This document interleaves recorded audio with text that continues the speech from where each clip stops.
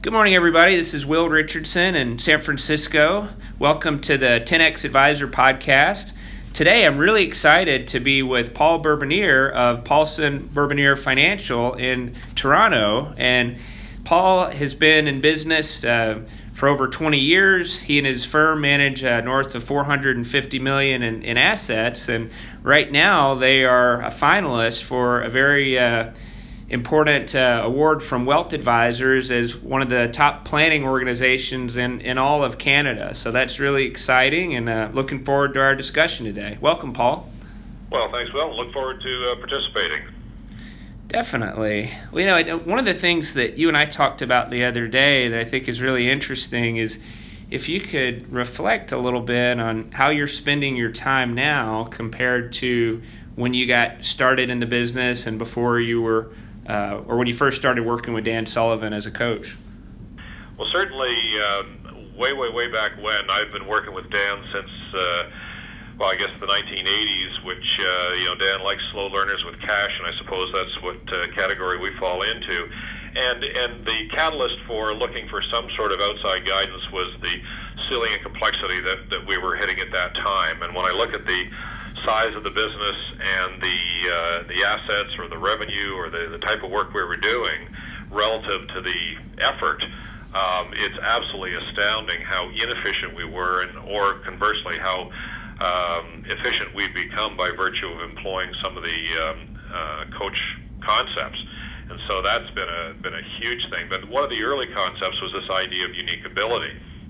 And clearly when we're trying to do all things for all people all the time and spending a whole lot of time on stuff that we have no business touching, that's where the energy and the time was being drained. And so the unique ability process, and I'll call it a process because the unique ability that we thought we had back in, say, the 1990s versus what it is today has certainly evolved. Things that I thought were part of my unique ability back then, I found very recently very easy to delegate, and in fact almost to the point where what in the world was I even spending my time doing that for, because I found people that are clearly faster, better, more proficient, and freeing me up for what my current version of unique ability is. Well, it's interesting. So it sounds like it's things that were exciting to you 5, 10, 20 years ago. Now you've evolved and you're doing more and more interesting things. It sounds like a progressive thing that's happening. Well, so much of determining unique ability is through client and team member feedback. And so I think as we sort of got rid of a lot of the extraneous stuff, more and more, you kind of peeling back the layers. And maybe some of the layers that we thought were unique abilities were in fact layers to be peeled back to find the essence. I mean, a classic example would be, at one point I thought creating client solutions on the financial planning software, because I like to play around with it, was one of my unique abilities. And in fact, that is one of the main things I've been able to delegate, and my planning assistant who looks after that stuff is far more proficient at doing that than I am. And my unique ability now is the ability to establish trust and build strong relationships. And so I've had total strangers come up and say, I really am amazed at the kind of questions you ask, or you ask really great questions. Well, that's the essence of discovering or establishing a relationship is getting to know people, listening to the answers to those questions and asking the right questions. So that's been a really powerful evolution in our firm. Well, it's interesting you mentioned that. One of the things when we had a conversation with Dan for this podcast was that he said that in his mind the 10 times advisors are the ones that are able to consistently ask clients great questions, questions that clients can't answer themselves, as a way to demonstrate value. And I think his point is there's plenty of answers out there, but asking the right questions are how to really differentiate. Are you finding that to be the case when you sit down with people that, perhaps other advisors have had a different focus than what you have with them? Well, certainly, yes. I think the short answer is yes, because asking questions is something that, though we acknowledge is key to our roles, not sure how often that's really done, or it's superficial because it sets the stage for the advisor to spew, whatever party line they want to spew, and we really don't listen. As I say, it's more of a conversation cue than a real fact-finding device. So one of the things that we make sure that we do is when we're asking a question, we have a reason, and we want to hear the answer, and we want to explore the answer. So in our case, when we go through the DOS conversation and other aspects of communicating, we just make sure that things that may be based on some previous experience or maybe just missing pieces, but we try to get away from the conventional, what's your idea of risk, or how risky are you, or something. I mean, those are just meaningless questions because there's so much a function of what's going on that day. We ask values-based questions that should transcend whatever's happening to the headlines or the markets or the newspaper headlines of the day, and that's where you get into the essence, because values don't move nearly as much as short-term attitudes about stuff, and you try not to guide a plan based on stuff. You want to dig into the client's values and concerns. Well, it's interesting, to hear you say that a lot of times people are asking questions, but they're really driving it. So what I heard you say is it's more about you're just genuinely curious about what their values versus having an agenda in mind. And I'm imagining has that been a progression over time for you to get better Sure. at being curious?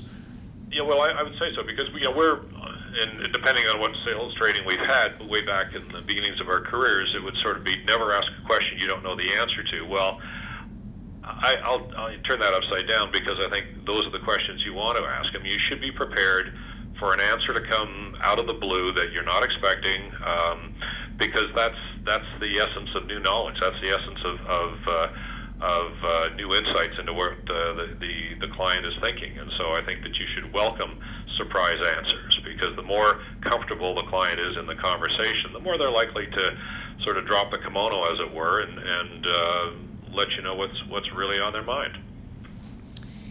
Well, that is a great point, and it reminds me of something that on the mindset scorecard that you completed, and anybody listening that wants to do that, it's at 10xadvisorpodcast.com. It's just a scorecard that measures mindsets that the top advisors have, and one of the comments that you made, Paul, was the rareness of wisdom in the world today, and the overwhelming amount of data. So can you talk about your philosophy around that idea?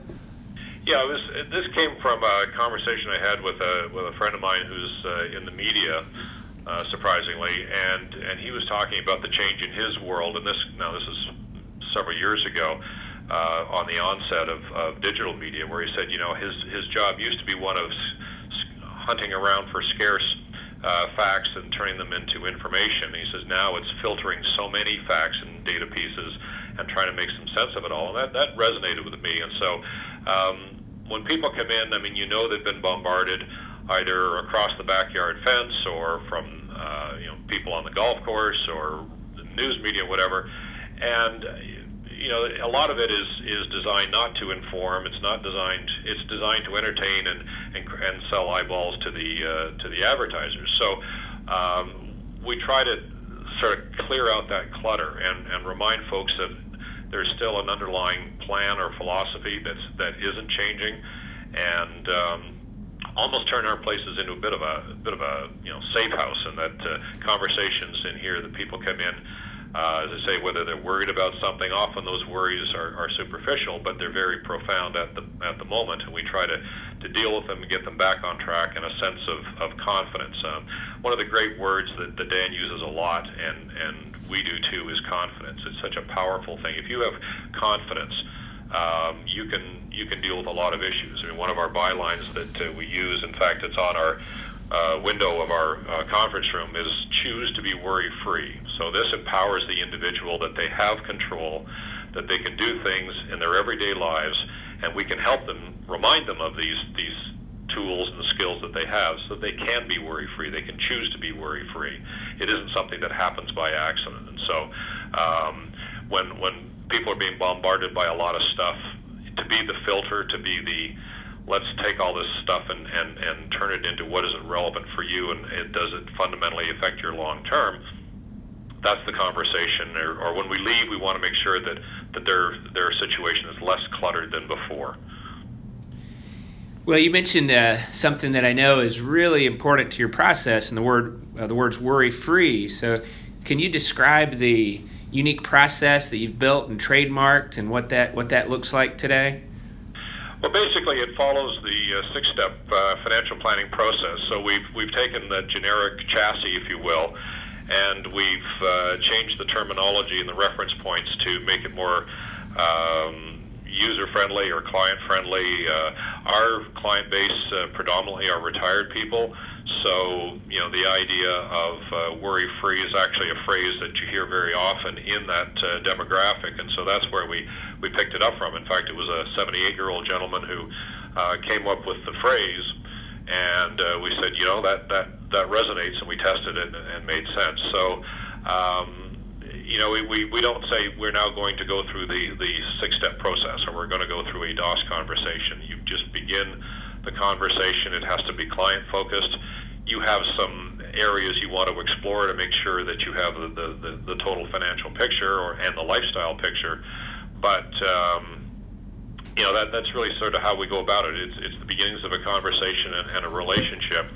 And I guess the listeners can't tell, but my partner and I are in our 60s, and so there's perhaps a little bit of affinity there, because they don't deal with sort of 30-year-old kids in their mind. An 80-year-old looking at a 60-year-old, there's a little bit of commonality perhaps, and there's a little bit of comfort that maybe we know what we're talking about. So maybe that helps a bit, but we can speak their language, and they're comfortable opening up and letting us really know what it's about. So I think that's but as I say, behind it, if you peeled back the layers of the questions, is the financial planning process. And so, we keep, and that gives a consistency to what we're trying to achieve, because the firm has a process. This isn't each advisor has his or her own process. And so that's why it's important to have a firm culture and a firm process.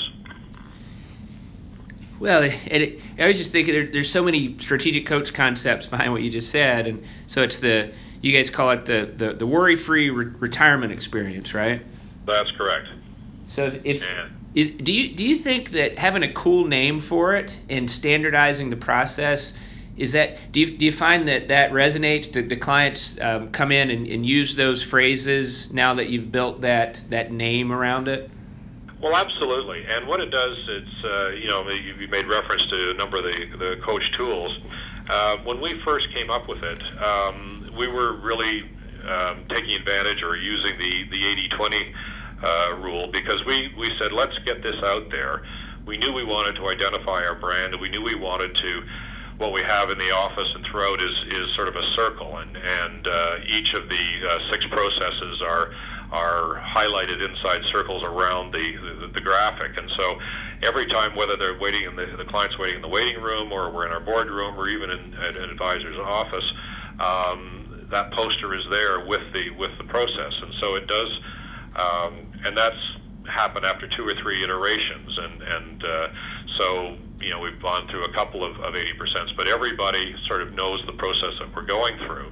And occasionally we make specific reference to it, but usually it's more of a subliminal thing, so that people know that there is a process involved, and I think that gives them some comfort and confidence. There's that confidence word again. That is, I mean, it's when you've been describing that, it almost sounds like that's what they're buying, isn't it? They're buying the confidence. Yeah. So we wanted to build a firm that was multi-generational. So we now have, certainly 2 generations, and soon to add a 3rd generation from an advisory point of view, because individuals who are, 65, 70, 75 don't want to go through an advisor change in 5 or 10 years. So, I'm very comfortable looking them in the eye and saying that I'm going to be basically as round as long as you will, because for that very reason. But we also have a desire to work with the client's children and grandchildren, and in fact great-grandchildren, and I forget the number now. I think it's 6 or 7 families of 4 generations that we're now working with.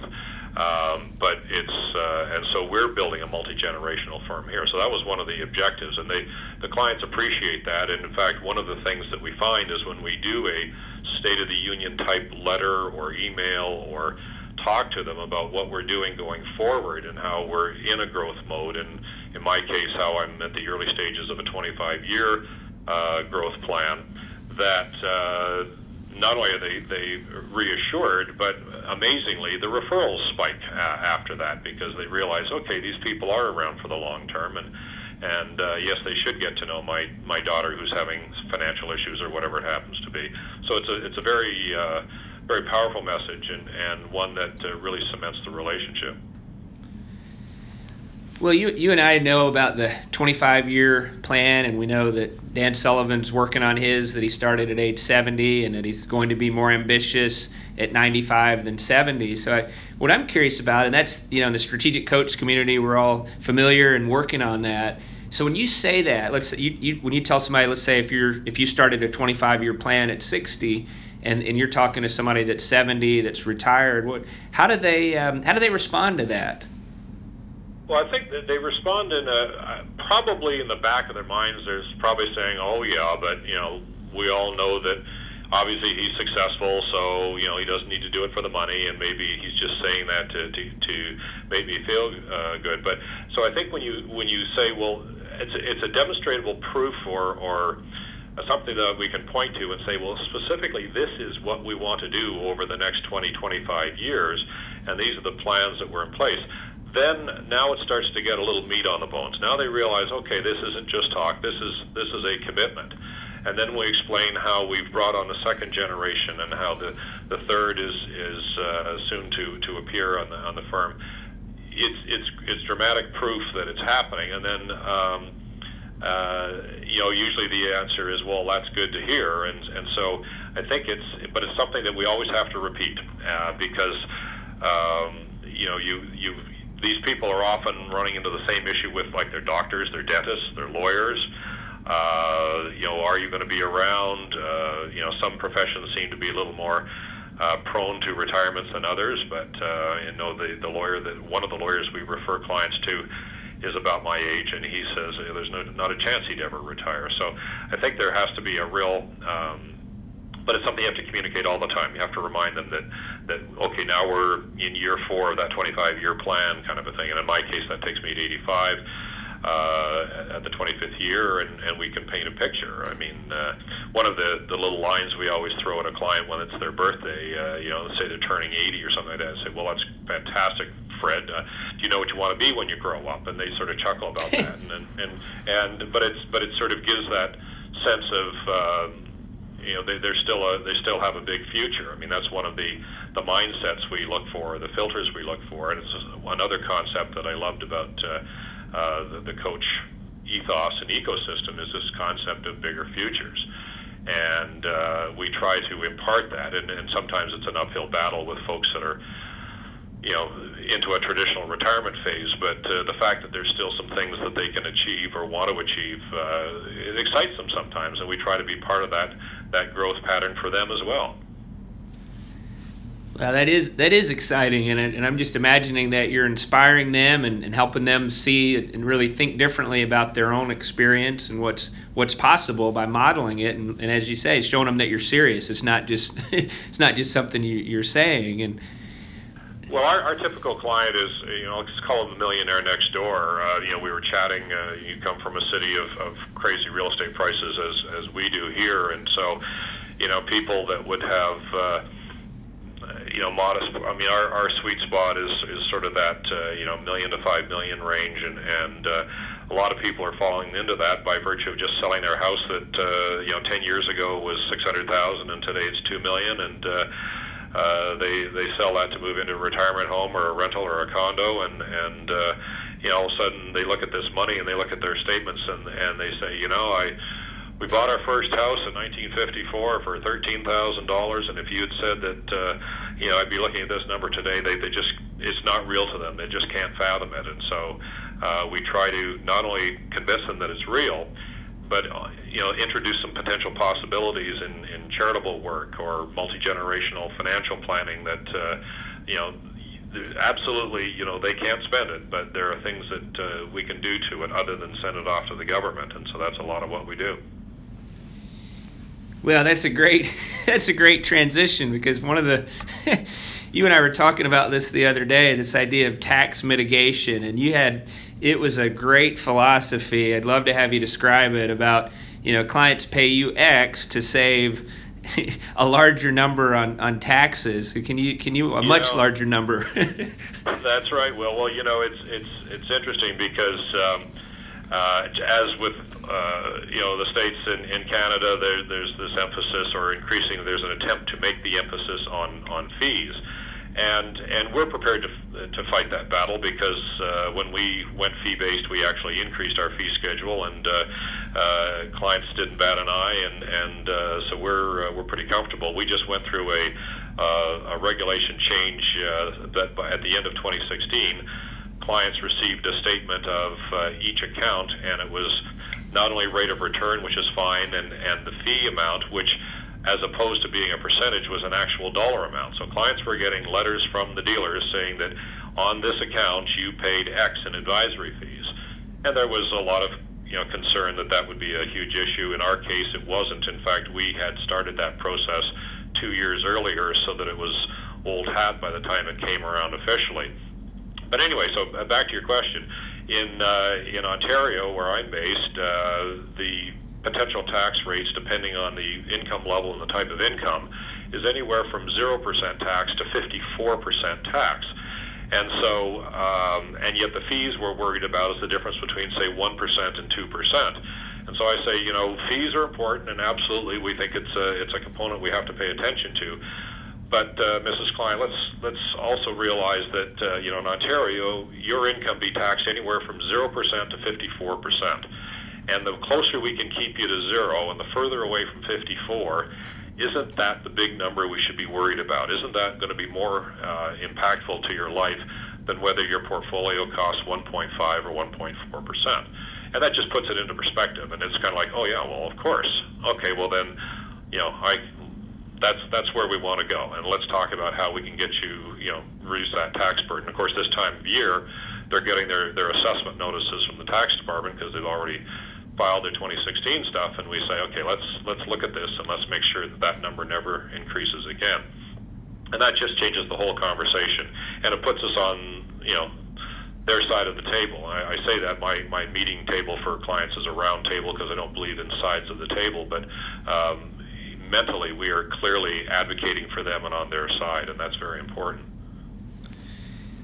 Well, there's a lot of intentionality there. You're creating a certain space for your clients. You're creating value for them, and you're getting them to realize that you're creating a multiple of value for what they pay you. And in this regulation, as you explained it to me, it's basically, is it that you had to? It was more than, if you're paying 1% on a $2 million account, as I think you explained it to me, you now have to say you're paying us $20,000. Is that essentially what the change was? That's correct, and the statement is by account. So if you've got 2 or 3 different types of accounts, you'll get 2 or 3 different statements, and so the whole idea, I'm sure the regulators would love to prove to the world that the reason why people aren't retiring comfortably is because advisors are overpaid. We all know the bureaucrat's mindset, but we're turning it into a positive, because we can easily, if we had to develop a scorecard with financial numbers on it, I'm completely convinced that it would be one of the best investments ever are the fees that we're paid. And as I say, we suffered no pushback, no let's sit down and renegotiate these things. So obviously there's a perception of value, or we would have gotten a lot more comments on it. And we didn't see any clients leave. We rarely do. So there just was no sense that this is an injustice being perpetrated on the client, and we've got to do something about this. So I think it was a very interesting exercise from that point of view. We one of the things that gives people a sense of confidence is to know that they have things that they can control. And we always talk about in like to narrow it down to just the investment process. There are things that we can control and things we can't. We can't control the markets, but what we can control is your response to is the investor behavior. So we can help to shape that. And we can, in many ways, through proper planning, control the tax rate. So those are things we can control. Let's let the markets do what they're going to do. We don't care about that stuff.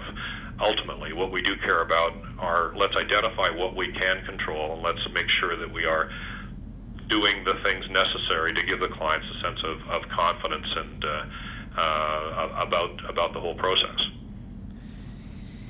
Well, we were talking the other day about value creation, and you shared some really cool stuff with me that goes well beyond financial planning and asset management, et cetera. So can you describe for us some of the examples of one you shared with me is you have a 90-year-old client that has a hard time getting around. So what kinds of things are you doing there? My partner Kirk Polson and I have been in this marketplace since probably the mid 1980s, and so the people who were 65 and 70 at that time are now they're getting up 85, 90, and so it's interesting. In fact, their kids are now getting involved with the whole retirement phase. But people at 90 have unique needs, and I don't think society has really dealt with them. I mean, we just didn't have a whole lot of 90-year-olds a generation ago, but now we've got people who not only are still around, but they're in reasonably good health. They've got a lot of money, and so we want to make sure that our service level deals with a lot of the issues. When people downsize from the big 5-bedroom home to a condo or a retirement home, there's 50 to 60 years worth of stuff in the basement. I mean, it's a daunting task. As soon as you get to the first box of photographs, well, there goes the afternoon because you're reminiscing. So we've partnered with services that will help clean out a house. There's a great firm in I think it's spread to the States too. It's, believe it or not, called Driving Miss Daisy. So this company will pick up someone who's no longer driving, and which is good for a whole bunch of reasons. We used to, and now we spend a lot of time making house calls.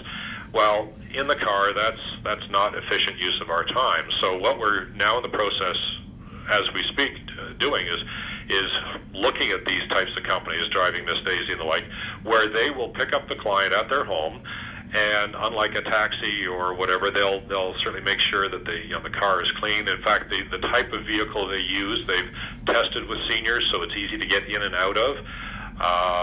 They'll come here and they will wait here, or they'll run errands. But our meetings typically last an hour and a half, so they'll come back to the office after an hour and a half, take the client home. If the client wants to stop at a coffee shop or pick up something on the way home, they'll facilitate that. So we're helping to foster and preserve the client's independence and not have the dependency on the shuttle bus at the retirement home, or some of the typical ways these people get around. And it's sort of an Uber for seniors, I guess, but it's packaged in such a way that if they have to wait at the doctor's office for the procedure to be finished, that's what these people will do, and they just charge an hourly rate, and it's going to be worthwhile. So there's services like that. There are you have to look at in that case what you're dealing with many times are the client's kids, because they're trying to get their own life under control. They've got their own lives, and maybe they don't live in the same city, so they're worried about how mom is being looked after. So we become almost the eyes and ears for the kids, and so now we're developing a relationship with the kids of the clients, and ultimately when they inherit the money, we'll be presumably first in line to look after that stuff. So if you look at, once again, what's worrying you, what's on your mind, how do we make you worry free? That's where this comes to, is I'm going to lose my license. And we had one lady who, at the age of 80, she passed out on a very hot day. Well, immediately the doctor, who didn't know her very well, had her license taken away. She got it back in 6 months, but for 6 months, the biggest issue in her life was, I can't drive. So if we can address something as simple as mobility, we're we're being consistent with our promise to them. Well, I mean, that's a great example of giving them things they probably didn't even know exist. I mean, how are people responding when you say, we're going to send a driver to pick you up and bring you to our office? How do they respond when you first offer that to them? Well, it's the early stages, and I'm going to say half of them say, "Oh no, thank you, but don't worry, I'm going to, I can make it there." Or some of them have open accounts with taxi companies. But I think that as with anything else, this will be sort of word of mouth.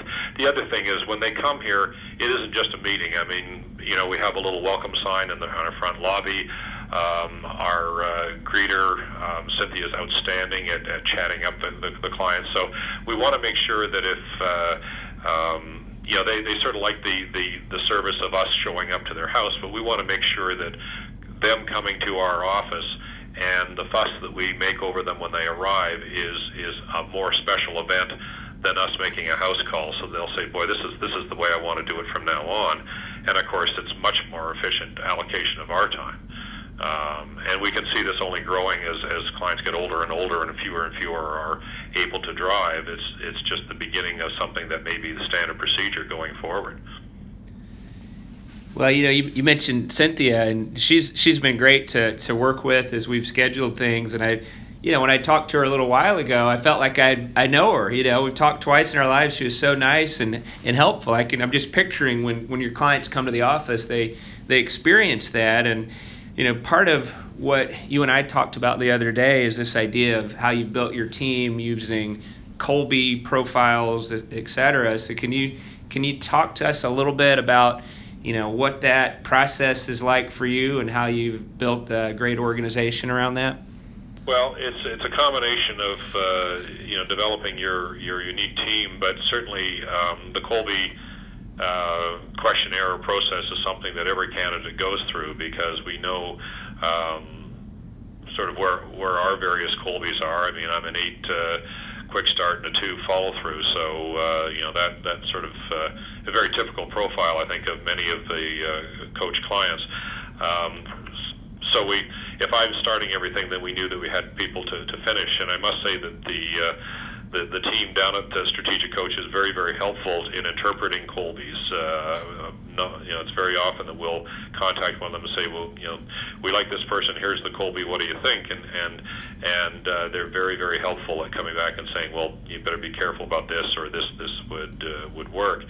And in Cynthia's case, it was a combination of Kolbe and personality. So, we've had Kolbe profiles that look terrific, and the skill set wasn't there, but that's very rare. It's certainly, if the Kolbe isn't going to work, either we figure out, wait a minute now, then maybe that's not the job description. Maybe this is the set of tasks, and we've done that before, where the individual is so strong, and we look at the type of work that the Kolbe profile would suggest and say, well, is that in fact a revised job description that would make sense? And in fact, it's worked, because we certainly know that when everybody likes what they do, when they feel energized by what they do, I mean, the basic Kolbe precepts about how you respond to your work, people will look forward to it. As you say, in the case of Cynthia, it works for her, and she'll come in and after a meeting, and if so-and-so is looking much better or much worse than, say, the last time the person was in, she'll say, is, Mr. Smith okay? Or geez, he looks great, or whatever. So there's a real genuine concern beyond just the duties of the job. And so there's that magic combination of Kolbe profile and personality that we try to make work so that everybody's really, we're a smaller firm. We've got about 16 people. We can't afford to have people that aren't giving 110% all the time. Well, when you think about the team that you've put together, so and if anybody listening isn't familiar with Kolbe, it's KOLBE.com.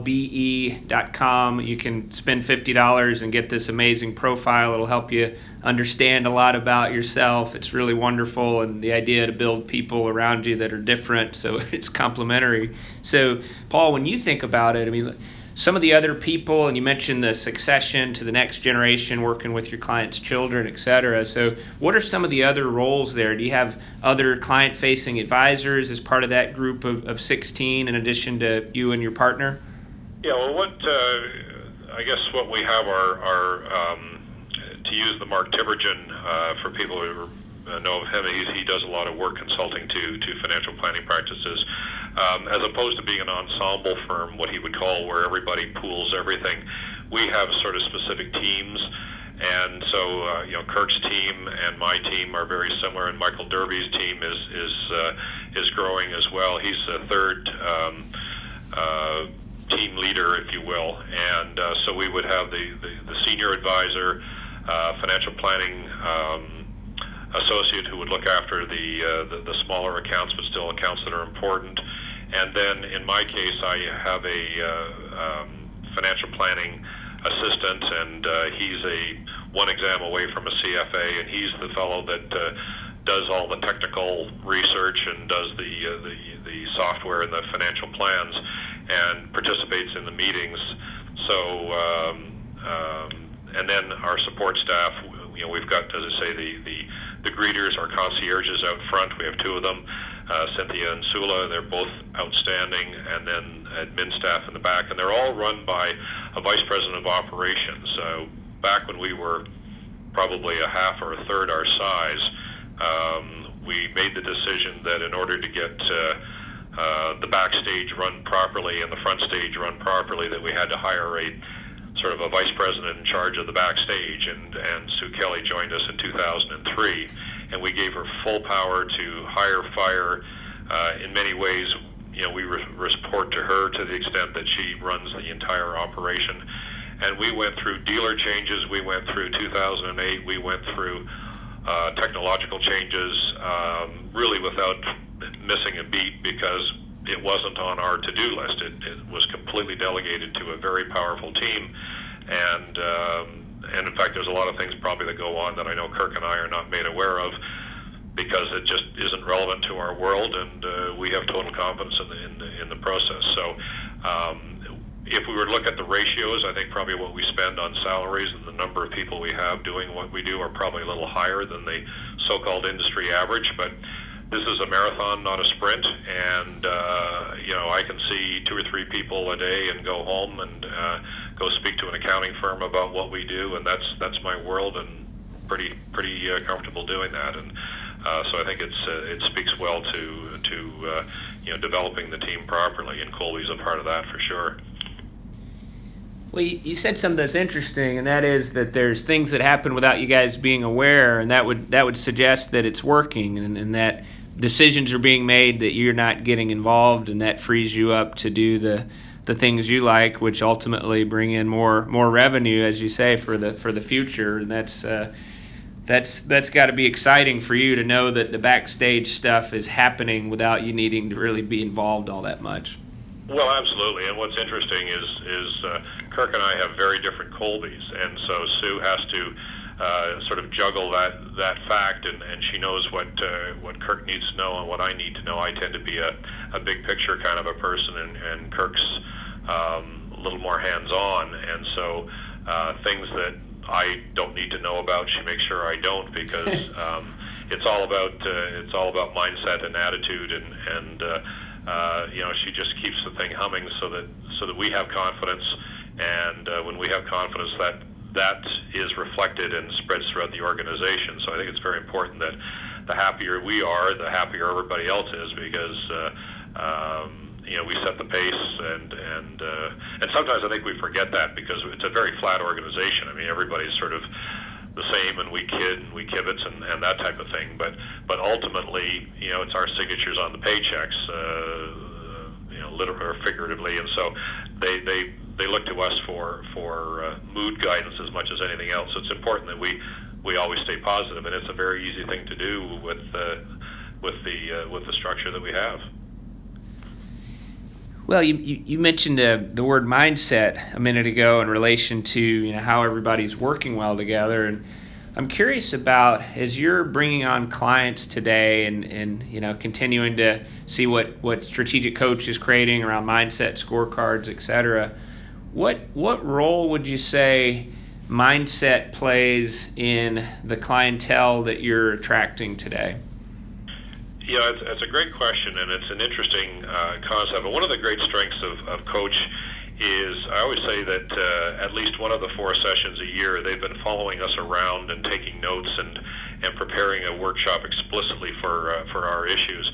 But when Dan or his coaches introduce a concept, in many ways, what it is, it's a new way of thinking of something that has been part of what we do, but in a very fragmented way. And the coach is a great unifying process.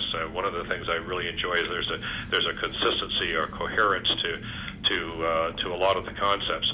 So in mindset, what we're looking for is people that kind of get it. I mean, that's how I would describe mindset.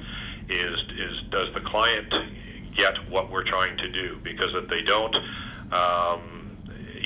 an example in our industry in financial services, we're a big believer, as an example, in index type investing, and we don't believe in stock picking, and that's just our thing, and I know that half the people listening would disagree vehemently with that. But if someone comes in and wants to know just how do you pick a company, or what are you looking for, and did you see this in the paper? Or I remember one situation where we were making a house call to this older client, and he had the financial channel on the news, and the wife says, "Oh, it's on all day long." And we had a real heart-to-heart, because that kind of attitude, that short-term noise is important. If you don't get past that, we're not the people you want to deal with. Or if they, what do you want to do something about your kids or grandkids? And if there's no sense of, I started with nothing and they're going to start with nothing. So we look for different characteristics. We can tell in the first few conversations whether this is an individual that's going to get it. So we're looking for someone who is forward thinking, so that big future idea. We're looking obviously for people with the financial resources to make our fees make sense. But we're looking for someone who is busy, who is interesting to deal with. We, as I said, we have our little welcome sign in the reception area in the morning, and I look at that sign, I see who's coming, and I think, oh, that's great. Fred and Nancy are coming in today, or whoever it happens to be, and you think so it's because they have stuff to talk about, or they're doing interesting things, and we're at the stage where we can be picky, and I guess mindset is the tool by which we can filter out the people that just aren't going to make our lives happy. And if I look at a name and think, oh, geez, Fred's coming in today, this is going to be fun, I don't want to have those types of thoughts. That's just not a way to start the day. And we make sure, because then they won't perceive the value, and then at some point when the markets are negative and they get a fee letter saying that they've just spent $20,000 to be down 3%, and they're going to say, wait a minute, this is just not working, and they'll walk out the door. So why set yourself up for that kind of a disappointment? So it's very important that, and we're actually just in the process now of refining the specific characteristics of developing that mindset scorecard, so that in a quantitative way we can say, well, they're not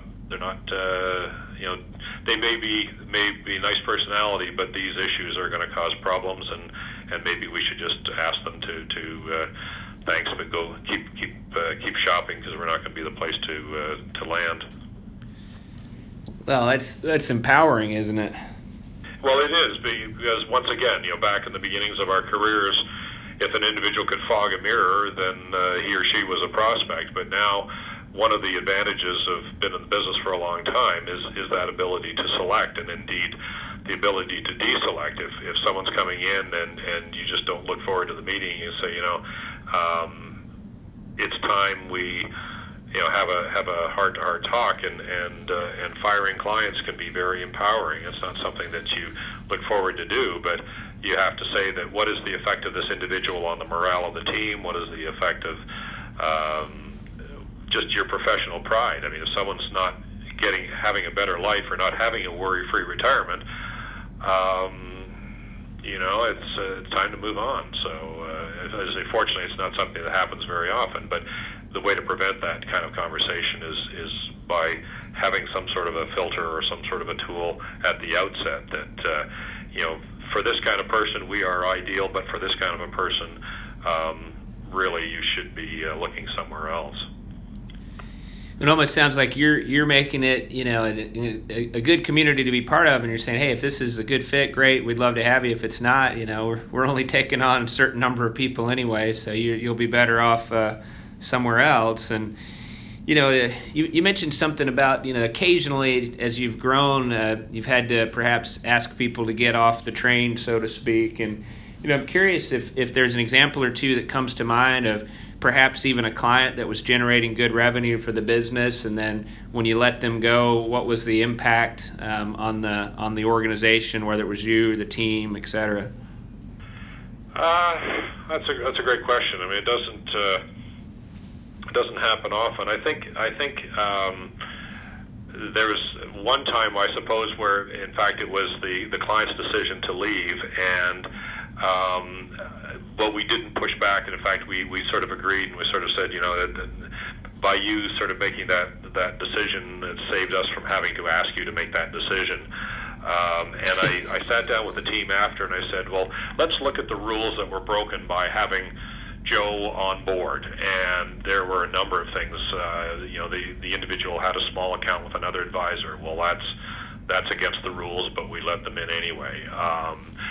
There was conversations about stocks or what about this. So we were actually allowing them to change our investment process to accommodate some itch that they wanted to scratch. And it went on and on. It was sort of like it was such a wake up that it showed that our filtered worked, because it was by going against some of those rules or breaking some of our rules that the individual wasn't suitable. So it validated our rules, and it also enforced or confirmed that that filter's there for a reason, and we're going to stick to it.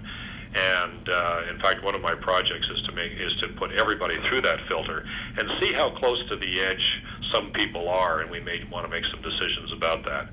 And I may surprise myself, but I think it's useful to have these tools that are a little more objective.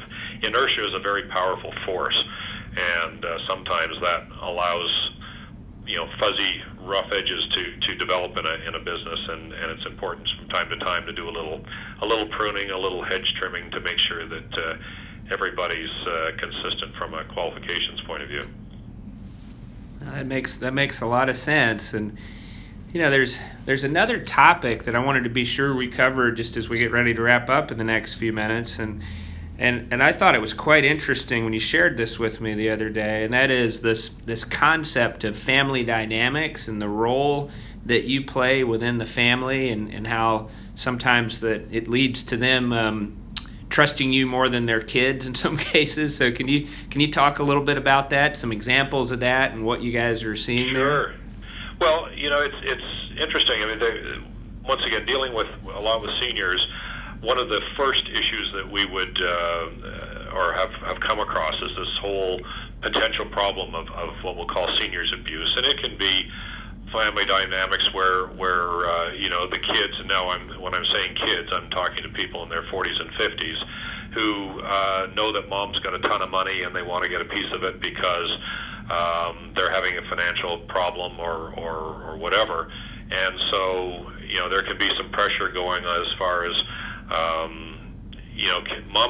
mom can afford to lend me money, and I promise I'll pay back at a certain rate of interest or things like that. So that kind of a dynamic, the whole idea of the pressure can be the other way, where the daughter isn't visiting me enough, and they want to retire and move north of the city, and I'll never see them, and so what can we do about that? So you have to be involved in that for a number of reasons. Number one, because it is a source of worry, and therefore to be worry free, we have to try to play a little bit of a coach. We have to be careful though, because as a good friend of mine once said, there's three sides to every story, and if you get embroiled in family disputes, you may the collateral damage could be significant.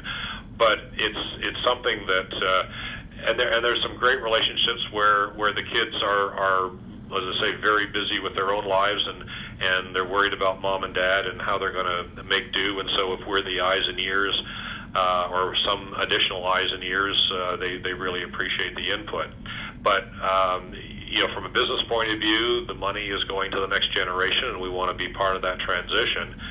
So we want to get to know the kids anyhow, and as we get to know them, and very often they'll show up in meetings with the parents, and obviously there's permission to share the information back and forth, and it just gives you a sense for what the issues are, and if we can sort of help manage some of them, and you just have to be very responsive because it's a new thing. We don't have a lot of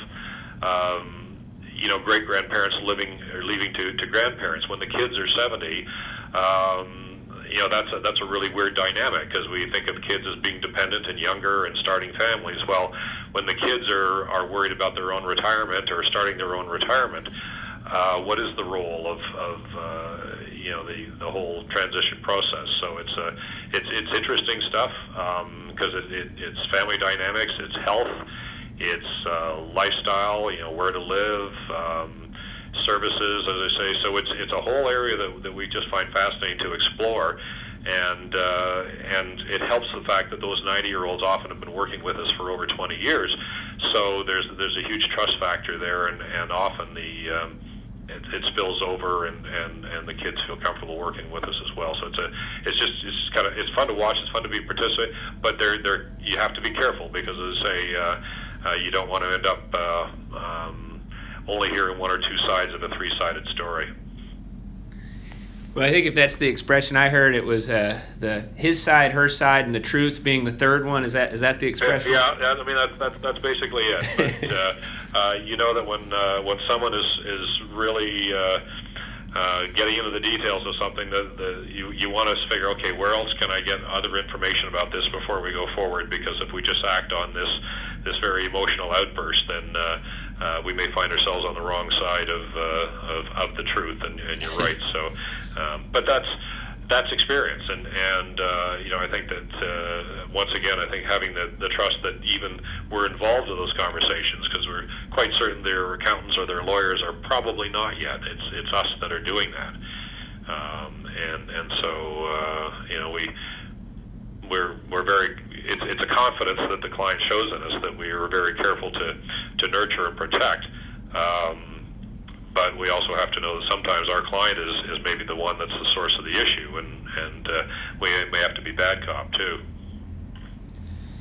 Well, it's an interesting role that you're playing, and you're doing it in a very effective way. And I was just thinking about, some of these people that are 90 years old probably didn't think they would live that long, so they're fortunate to have you guys making sure they didn't run out of money. I mean, that's an important component of this whole thing. Well, as I say, they're looking at their. We had a client in yesterday, and he said, I just got out of high school. I'm looking at this number here, and I said, not in a million years would I think that at this age I would have this kind of money. And he said, so whatever you're doing, it's working, and at that time we don't take a lot of the credit. I mean, we just say, let's be frank, Fred or whoever, you did the heavy lifting by saving and by doing without and making sure that you were careful with your money, and we're just making sure that we respect the efforts that you've put into building this wealth, and so we're very, very quick to give the credit where credit is due. Nevertheless, they think we had a part in that, and so that's great. I mean, we're not going to say no, we didn't have a thing to do with this, but we certainly make sure that they feel pretty good about their sense of accomplishment. And but yeah, it's a whole different reality to them. As you say, if you'd said 20 or 30 years ago, this is what your age 90 reality is going to be, they'd say not a chance in the world. So maybe that future shock, I guess, is something that we have to help them deal with. Definitely. Well, yeah, this has been a great conversation, Paul. I appreciate you sharing your wisdom with all of us. There's a lot of great takeaways and things that we can all do to get better. Thanks for being here with us today. Well, it's been a real pleasure, and look forward to any future contributions, and certainly good luck with the podcast. And for everybody who's part of the coach community, it's a great ecosystem to be a part of, and we certainly appreciate the opportunity. Definitely. And if anybody has any questions about this episode or any of the others, don't hesitate to call us at 415-574-6659.